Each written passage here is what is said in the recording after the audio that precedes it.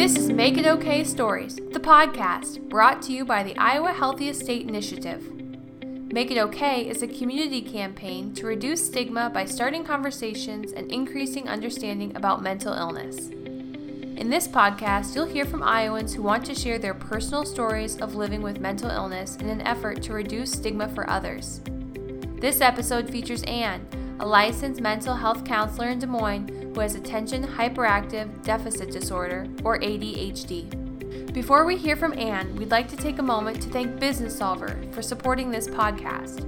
Since 1998, Business Solver has delivered market-changing benefits technology and services supported by an intrinsic responsiveness to client needs.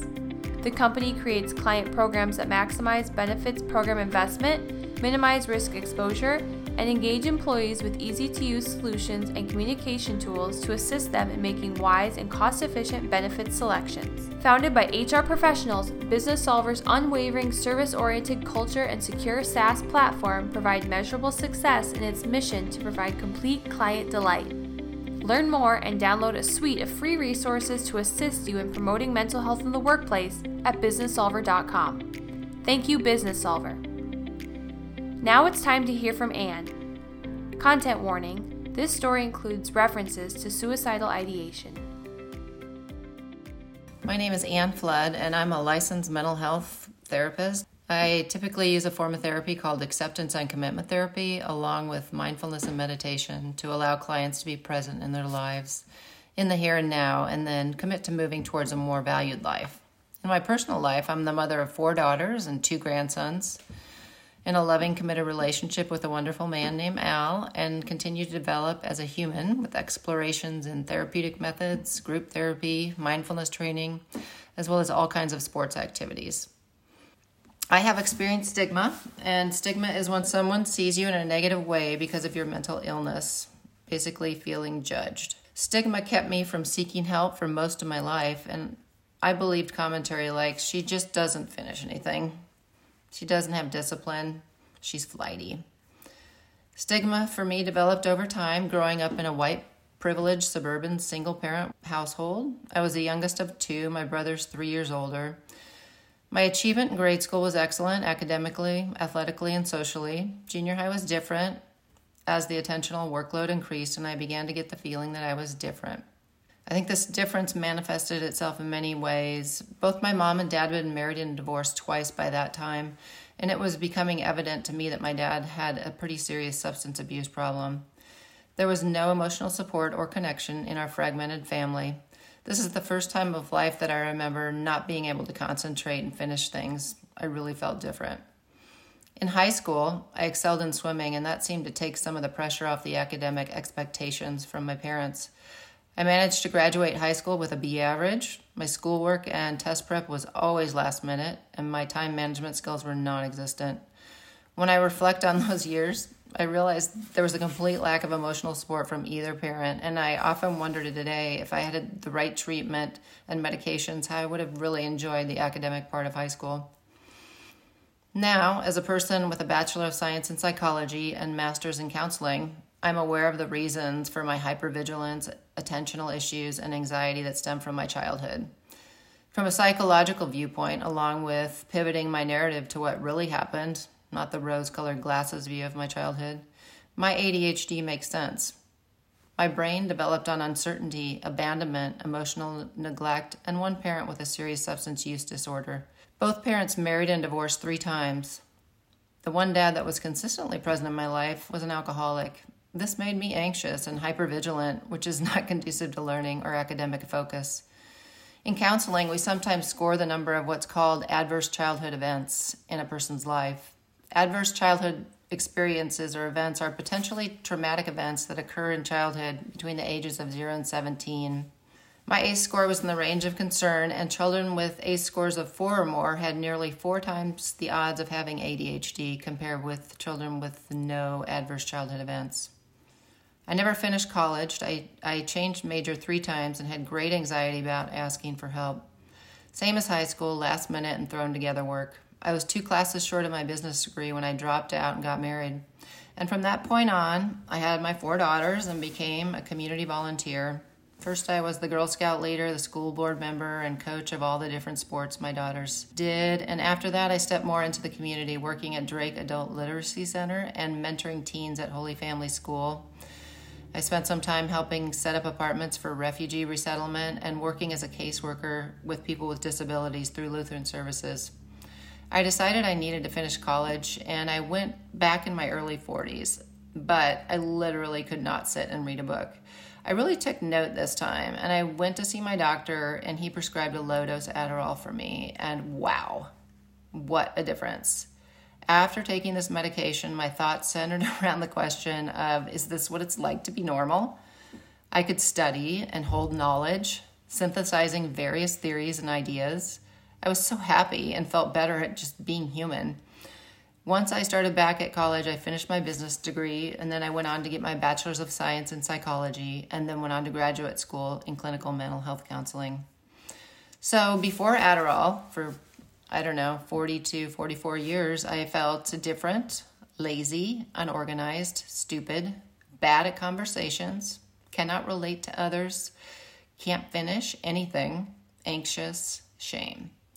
After Adderall, I felt calm, normal, able to function and use my brain. Sad that I had lost so much time not feeling this way. I felt closer to people, more vulnerable, less need to guard, a better parent, a better partner. I felt like I was living more fully and heading in a chosen and valued direction. The narrative I heard growing up was that we don't need meds. Meds are for weak people. We are disciplined. And I know how awful this sounds. But as a child and adolescent, these were the messages I received from those around me. I even passed these messages down to my own children, and I'm sure they have been affected by stigma too. I have worked hard to be more authentic with my children and friends, telling them how I understand my life experience today based upon my honest retelling of my childhood years, not the polished version. I don't mean to be critical of my parents. They were both extremely smart, hardworking, and loving at times, and they grew up in difficult situations, and I think that stigma held them both hostage until the day they died.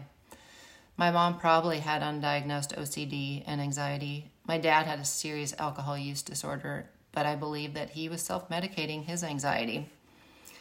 I love them both very much. Stigma and the messages I received and believed could have been deadly to me. I felt so different at times and so much like a failure that I considered suicide. Now I feel responsible for breaking the cycle of emotional disconnection that often results in anxiety, ADHD, depression, and substance use disorders.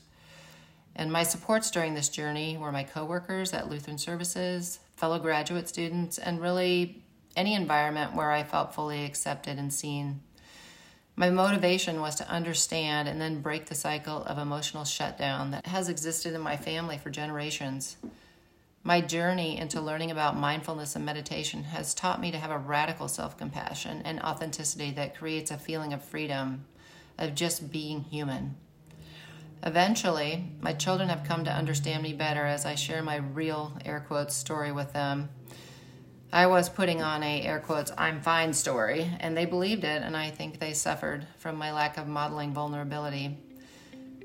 I think they've learned that my truth is my own experience, and it comes from my inner world, and it's not to be disputed, just heard and validated.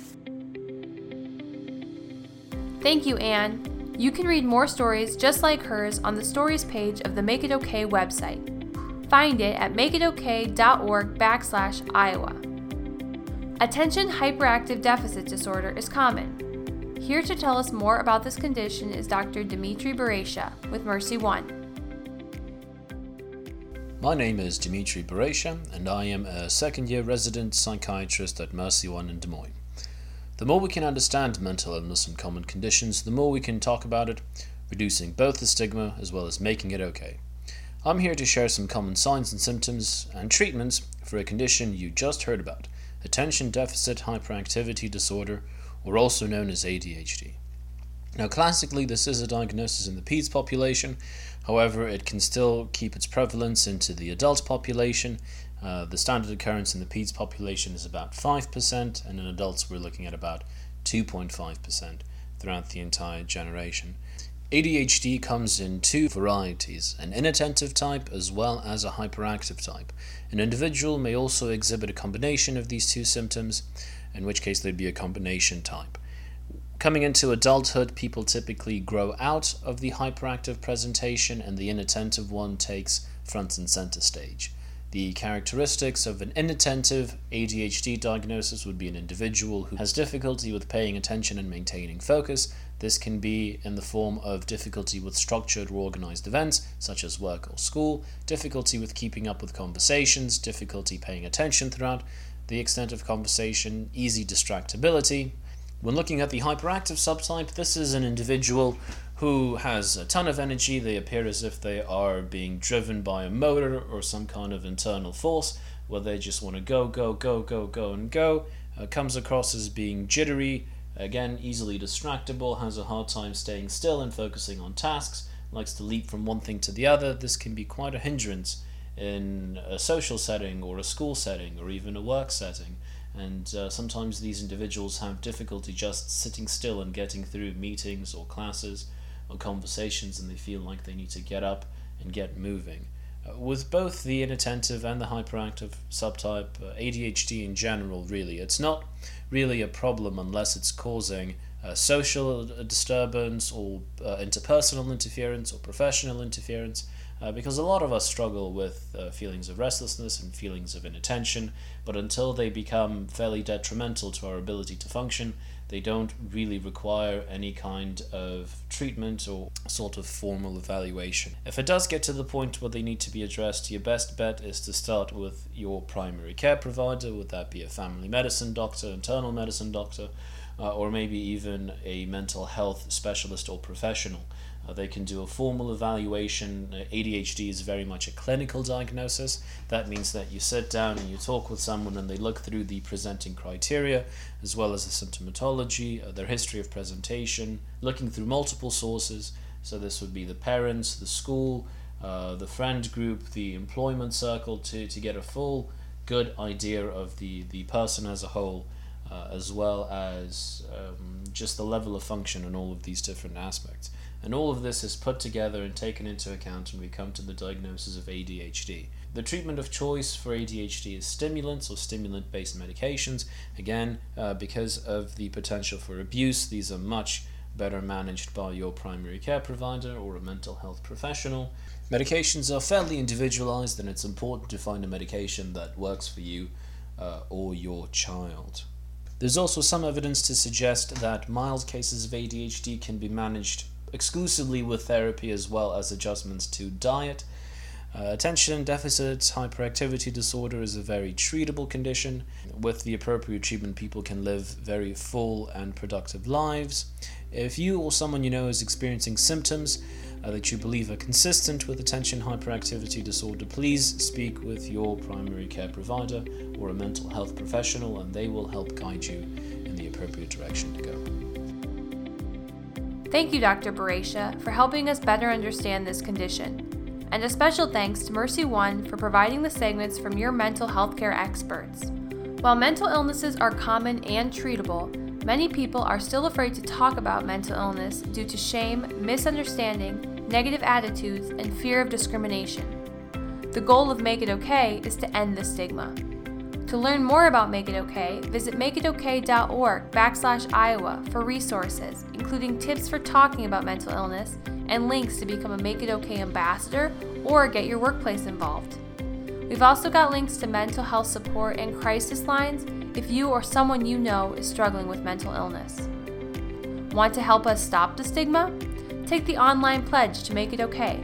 You can find it at makeitokay.org/Iowa. Thank you for listening to this episode of Make It Okay Stories, the podcast.